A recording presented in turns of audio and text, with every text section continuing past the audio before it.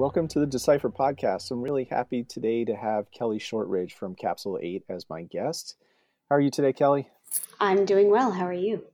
I'm doing great. Thanks so much for taking some time to do this today. You recently posted a piece. We're recording this, I think, the day that you posted it about a kind of a, I don't know if thought experiment is the right phrase or theory or idea that you had. Kind of about ransomware and how we should treat the whole concept of ransomware attacks. And I don't want to step on the theory or explain it too poorly, so I'm going to let you do it. So just give us a little bit of an overview of what this theory was and kind of how you came up with it. Yeah, definitely. I think maybe it's best described as like an untested hypothesis.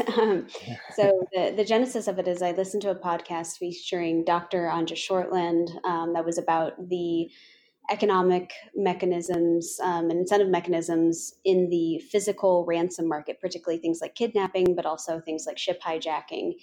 And she talked about how there's almost this kind of efficient and healthy market where the insurance companies actually almost treat attackers like business associates because of this concept called the shadow of the future, which basically says that if you have this notion in your mind that you're going to interact with someone in the future, you're probably going to be on better behavior because you want them to be more cooperative and have a better kind of experience going forward. And so what she highlighted is that even kind of criminal groups like Somali pirates won't re-hijack ships that they've hijacked in the past and gotten payments, ransom payments for in the past, specifically because they have the shadow of the future. There's kind of this acknowledgement that Somali pirates will, I guess, honor their end of the deal as long as they get the money. And so what I was thinking is, okay, how can we extrapolate this to the ransomware market, which I would argue is kind of messy and inefficient today. Some of the stats that I cite in the blog post include the fact that data recovery rates from ransomware can be as low as like 66%, which is pretty bad.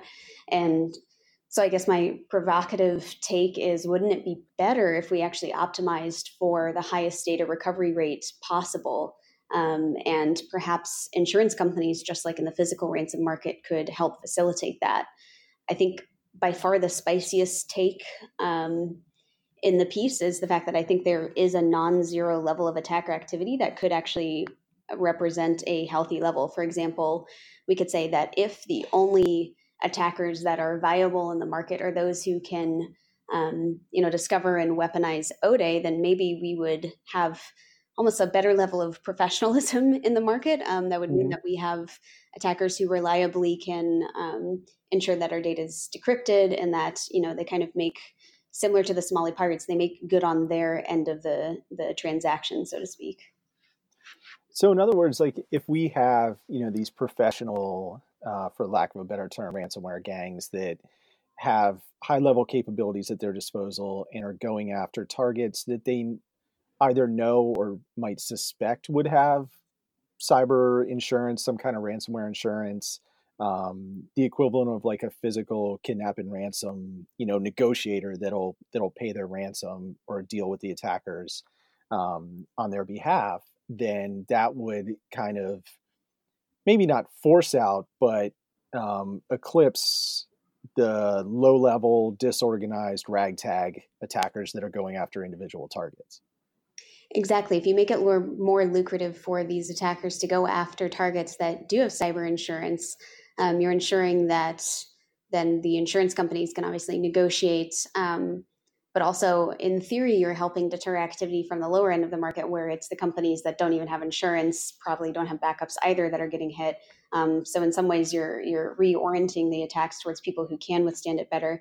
And then the theory, again, if you are reorienting them towards companies that do have this negotiator in place, and if that negotiator, for example, an insurance company, is present across multiple targets, then the attackers would then be incentivized to ensure that they facilitate proper data recovery and ultimately, once they get the payment, reduce the overall impact of the attack, because they want to be able to transact with that negotiator in the future and you would have to have some sort of almost like a signaling mechanism and somewhat prominent display by the insurance companies that if it's a low recovery rate, then you don't get as much money. You could do something like a bonus, like it's similar to in the movies, like you give half now and then half once you see total data recovery. That involves obviously trust on both sides, but if you have these kind of continual transactions, you can begin establishing that trust.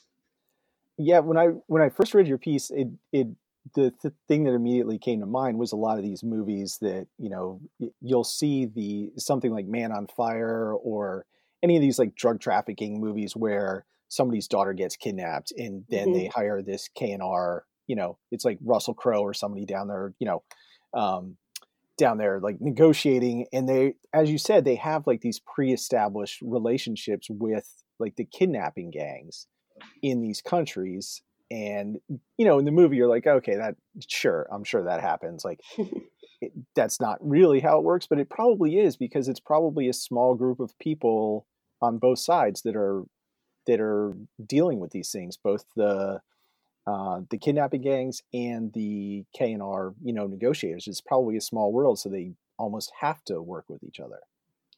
It certainly seemed that way from the Econ Talk episode where Dr. Shortland talked about it. And like you, I had only really seen it in, Taken and other movies like that. Yeah, exactly. It was definitely interesting to me. And that's why I wanted to ultimately share it, because it's certainly a different way of thinking about it. And as I say in the blog post, it can almost feel icky, like that the attackers are winning or the kidnappers are winning. But ultimately what matters is making sure, in the kidnapping case, the victim doesn't lose any fingers. And in the ransomware case, that the data is actually recovered. So the data recovery rates, I wonder, how much do you think that varies? We probably don't get stats from, individual victims, somebody like just an individual consumer who's hit, because they wouldn't have a mechanism to report that, like, hey, I didn't get my stuff back.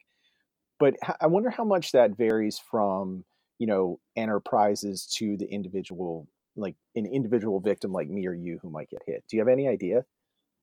I don't. Unfortunately, as I was compiling the post, which I've admittedly done over the past few months, just because I have an insane blog backlog, the data is unfortunately pretty scant. There are only a few vendors really publicizing it. My guess is some of the government agencies probably have better data around this, just because they're, they have more incidents reported. So I did the best with the data I have. If anyone listens and they have this kind of data, please send it my way, because I find it super interesting. Yeah, I do too. And the other thing that I find really interesting is this small little cottage industry of, the cyber insurance, and that existed before ransomware existed. Like it wasn't huge, but I think it's gotten bigger since ransomware really took off, because it's just a clear lane for them to jump into. And there's also these groups, there's law firms that do this, and other like individual firms that like essentially escrow cryptocurrency for for companies that think they might get hit by ransomware attacks, or have some exposure to that, which is kind of a fascinating thing that's cropped up just as ransomware has really taken off. Yeah, it is. It is quite fascinating. I always think that it's one of those. If you abstract it away, I think it becomes a very cyberpunk notion that we take a little bit for granted. Yeah. But I think ransomware is one of, I think, the top of mind threats for most people today, just because it's immediately obvious and damaging. It's not something that kind of sneaks in silently and, exfiltrates intellectual property that may doom your market prospects in 3 years. It's something that just is immediately ravaging to your organization. And so I think it's something that I think is almost very emotional in quality. It feels, in a way, I think, very violating, which I think is why so much attention has been focused on it. Yeah, and also there's that mentality, I think, among people on the defensive side of the ball, where you don't want to admit any loss. You don't want to take any L's. You know that you are gonna, there's gonna be intrusions into your network, whether you're a corporate defender, government, whatever it happens to be. There's going to be intrusions, but you don't want to. I think that mentality, they don't want to look at it and say, okay, we have to accept that there's pros out there that are going to beat us at some point. So let's prepare for that. But you almost have to in today's environment, I would think, don't you?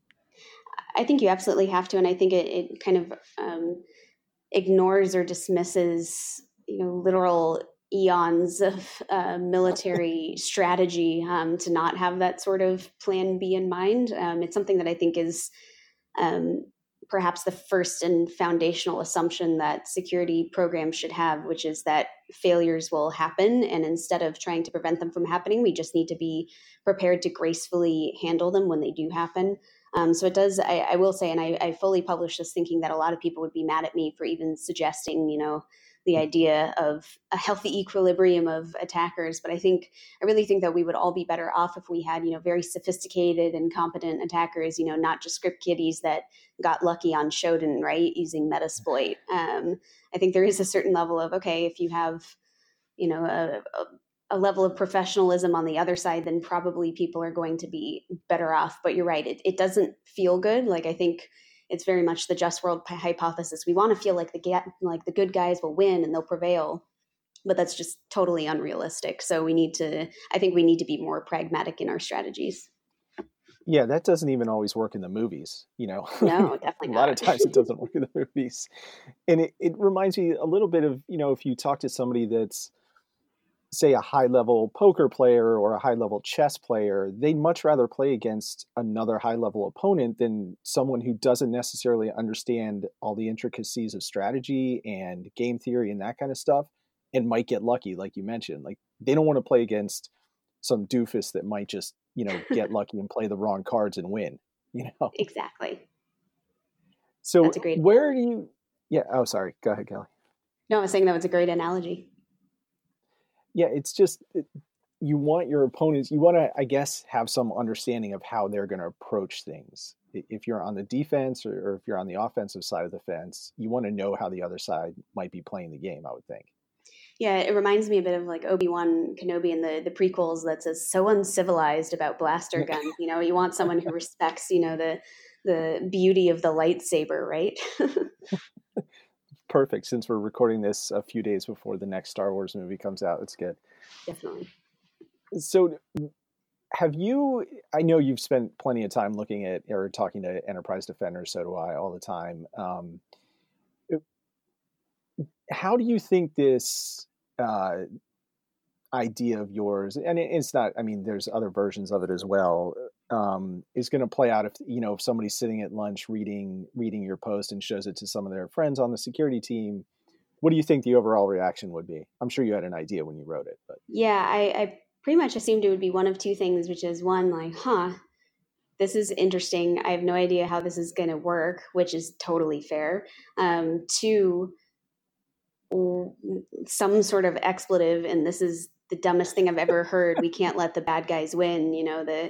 The meme someone posted in my Twitter stream about it. Every time that you pay the ransom, you help terrorists. That sort of mentality. So I certainly didn't think anyone would be. I guess be bored by it or not have an opinion.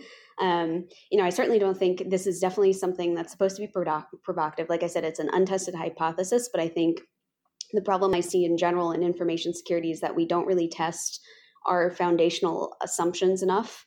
And I think we don't necessarily try to reimagine the way that we look at certain problems. So really the goal of the post is to say, okay, let's start treating this more like an actual market. Let's look to this existing domain, which has had some success in making sure that people don't lose their fingers or other appendages when they're kidnapped. And let's try to think about, are we approaching ransomware the right way? Or do we need some sort of intervention through this kind of negotiator mediating party that could help improve the outcomes for the victims? Do you see any parallels, Kelly, with the way that, say, the vulnerability disclosure and bug bounty markets have evolved with, third-party platforms for researchers and vendors to kind of negotiate's not the right word there, but interact, I guess? I mean, now that you say it, I think it would be amusing to show, leaderboards for the most responsible attacker or something like that. Just before you really pay the ransom, like, do they have 5 gold stars next to their, APT name? I certainly think it's an interesting concept. I didn't think beyond really the cyber insurance companies as playing that negotiator, but I think potentially there could be third parties. I would be probably depressed if I saw venture capitalists funding it, because I'm not sure if that creates its own probably incentive mechanisms, because then they have an incentive to ensure growth in the market, which technically would be growth in the ransomware market, which is not at all what I'm trying to advocate. So I think it could get messy fast. And the reason why I think cyber insurance is such a good party here, not just because you already see it in the physical ransom domain, but also the incentives are a little more aligned. They don't want to have to pay out that much, but they are willing to if it means that there is better data recovery for their clients who are paying them money. They don't really, I mean, you can argue that they do benefit by a growth of threats or whatever else because there's a higher demand for cyber insurance. But in general, they don't want all of their clients getting ransomed all the time, because that means that their payouts are increasing.